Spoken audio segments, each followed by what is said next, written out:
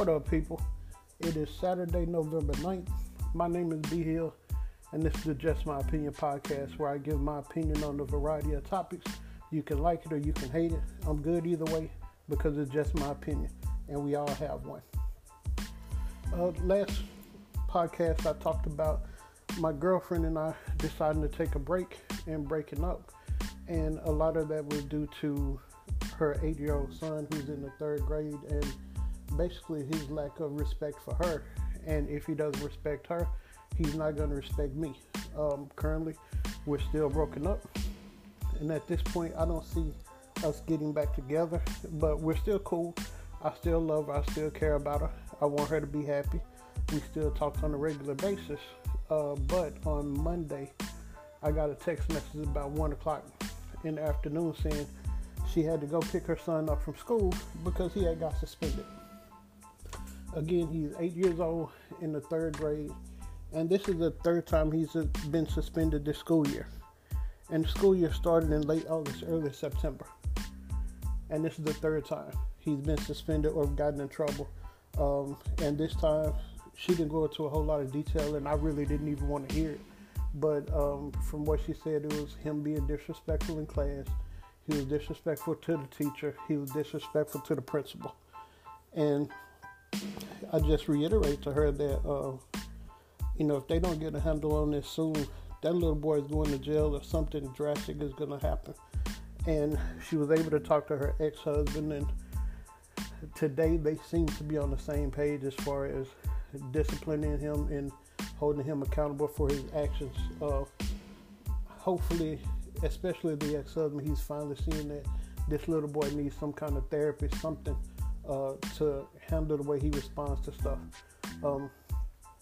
And again, I've told her, a lot of their issue from what I've seen, and again, it's just my opinion, is the fact that he's a spoiled brat.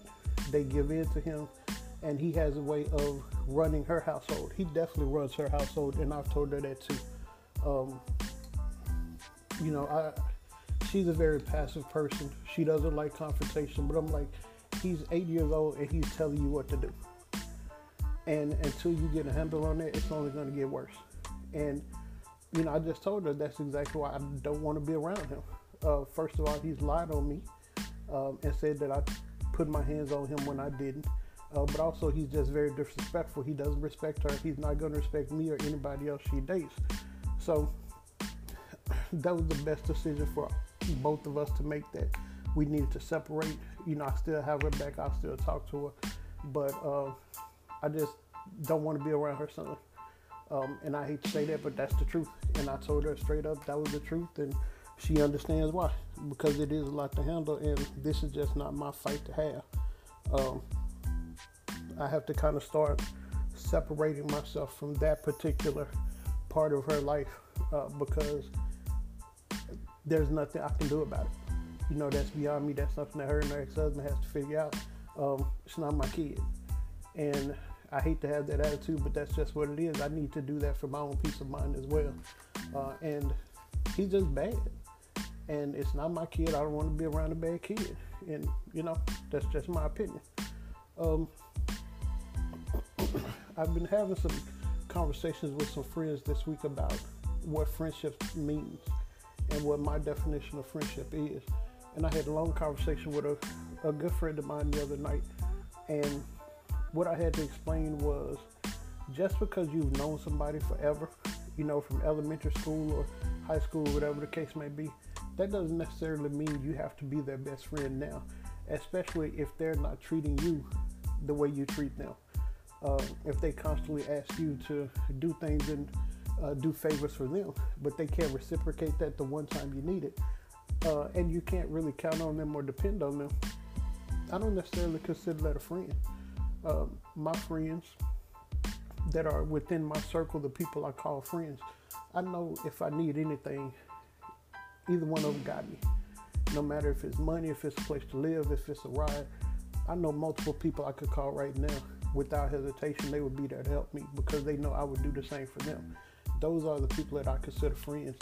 And the conversation I was having was, my friend, she's feeling used by another one of her friends. And I feel like she's being used as well. And it's just sometimes people aren't meant to be around forever. Relationships have their seasons, and sometimes the season is over with, and you have to accept that and move on with your life. And I totally understand it. Sometimes that's hard to face, especially when it's people you really care about. But then again, I look at my happiness, because if you're always trying to make sure somebody else is okay, when do you take the time to make sure you're okay? You have to take care of yourself first, and I don't think there's anything wrong with that. So a very good conversation with my friend about friendship and what she deserves in a friend, and how true friends really treat you. You know, a true friend, you can depend on them. And if this is somebody you've helped numerous times and you can't depend on them, maybe that relationship is not for you. You know, you had your run. Maybe it is time to move on from that. And also, a couple of weeks ago, I had a conversation about, somebody I was really close to several years ago, probably about 8 or 9 years ago. And this particular person, I felt, had an issue with prescription drugs.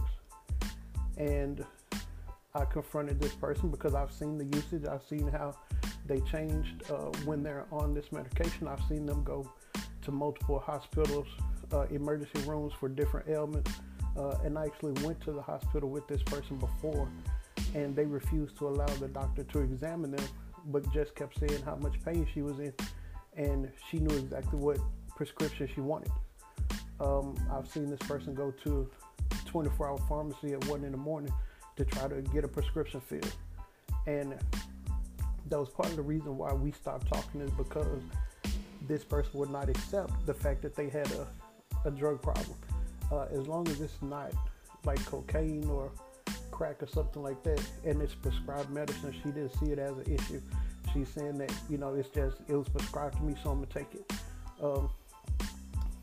And I recently found out this person is still doing the same thing. She's lost her family pretty much, most of her relationships, jobs, places to live. All of this over her prescription drug use. Well, partially because of that. I know there were other factors involved, but and it's just one of those situations where I will always love this person, but I don't need to be around them. I don't need to talk to them unless they say I have a problem and I want to get help.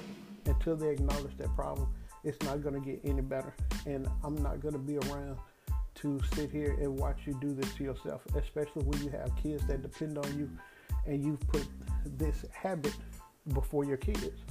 I love her kids. I still talk to her kids. Matter of fact, one of her daughters texted me last night, and love these kids. I'll always be there for them, but it's just a shame that she can't understand and see what the issues are. And I just pray for her. I wish her the best. But until she can just admit that there's an issue and she wants to seek help, I don't really have anything else to say to her. And ironically, she called me today. I didn't answer the phone. I may call her back. I'll pray about it and see if I'm led to call her back. But it's like I just don't have a lot to say. And maybe she's going to say, yeah, I need help. Maybe she's not. And if she's not, I just don't want to get caught up in the drama of it all. Because that's all it is. That's what it was. When we were friends back in the day, that's what it has been since. And I have a sense of peace since I've separated from that particular part of my life. Years ago, I moved on from that. So if you want to get help, I'm there for you. I'll support you 100%. But I'm not sending you money. I'm not giving you sympathy over situations that you've brought on yourself. I can't do that. I can't help enable you to do that. Also this week, I saw a video of a white lady who was shot and killed by a black police officer. The video was disturbing. She was on the phone. She was cussing at the black officer. She had a pair of scissors in her hand. She was calling him the N-word. And she kept saying, you're going to shoot me, you're going to kill me. And she did approach the officer, and he told her, I will shoot you. And he shot her and killed her. My opinion on this is that this lady should not be dead. Why couldn't he have used a taser instead of shooting her twice in her chest? I'm not going to say she deserved it because I don't know the full situation. And it kind of seemed like she may have had some type of mental illness or something, the way she was acting. She was acting very erratically.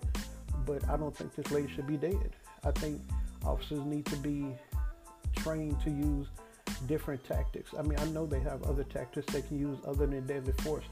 But reading some of the comments about the story, a lot of people were saying she got what she deserved. They could care less. Good for the police officer. And by the way, the police officer he was cleared of any crime, so he was not charged with anything. But I can speak for myself. Some people have become so desensitized, which I have not, to the fact that there are so many innocent black people that have been killed by the cops. And I don't want to make it a tit for tat type of situation where they killed a black person, so what, they killed a white person. You know, they kill a lot of black people too. I see it as it's just another human being. Yeah, I'm pissed off that how many black people are profiled and they get killed by the police. Because I'm black, it can happen to me. But I'm also a human being, and seeing this person killed for no reason, I do have sympathy for her. I don't think she was a physical threat to the officer. And he definitely could have used a different tactic instead of killing her.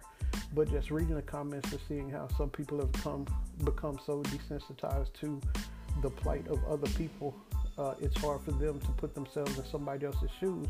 And that's because when things happen like this to black people, innocent black people are killed by the police, it's hard for other people to put themselves in our shoes on how we feel about that. So I totally understand that. But I think there just needs to be an overhaul of police training and how to deal with people with mental illness and how to deal with situations like this to de-escalate the situation and not escalate it. And that's what we tend to see a lot. Again, I've said this before.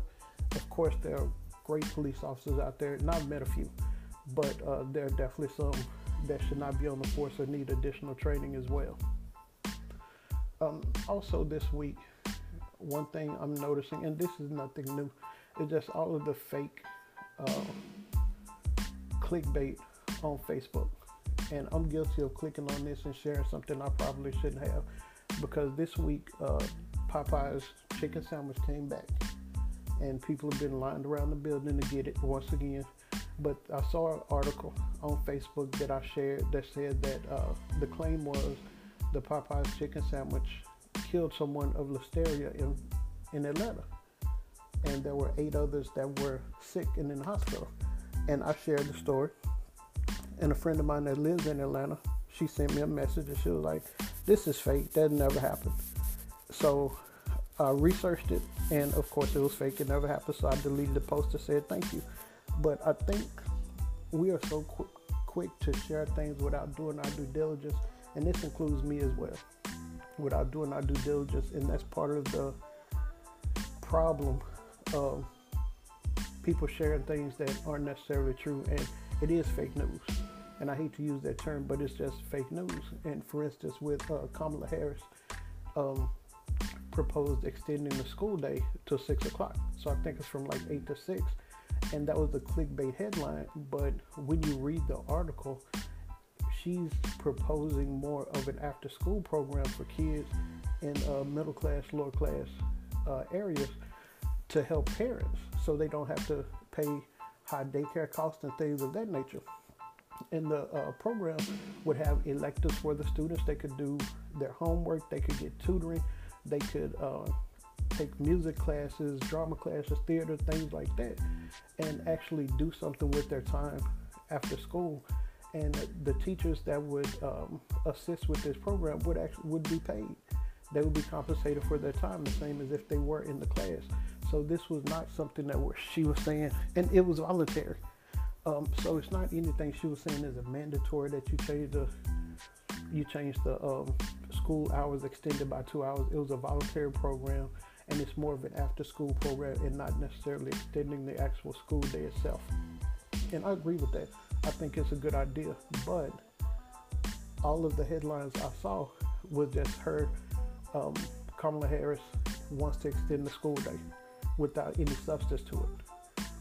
So going into the election, we definitely have to be diligent about what we share and what we post, because there's going to be a lot of misinformation out there.